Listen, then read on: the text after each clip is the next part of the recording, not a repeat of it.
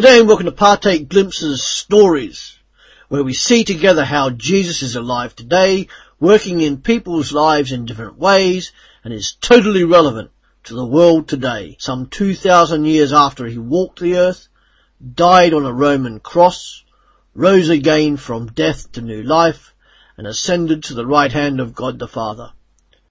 G'day, what's your name, mate? My name is Yinka. Why are you thankful for God?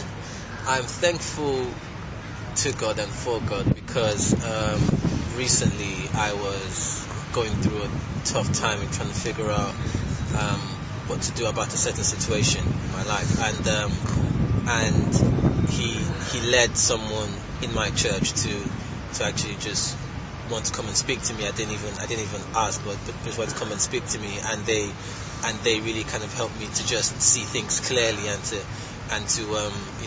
just kind of give me some hope, if you like, and I thank God for coincidences like that, because I know that they're not coincidences. I know that he orders people, to be around me, to help me through difficult times. So I'm very thankful. Cool. What has Jesus done for you recently? Recently, Jesus has helped me to discover myself and to discover the people around me that are good for me, that God has placed around me to help me be the best that I can be. He also helps me to be the best I can be at work, for instance, and his teachings are really, really relevant to my day-to-day, life, and to how I can be the best one I can be, and anything specific? Specifics, in terms of his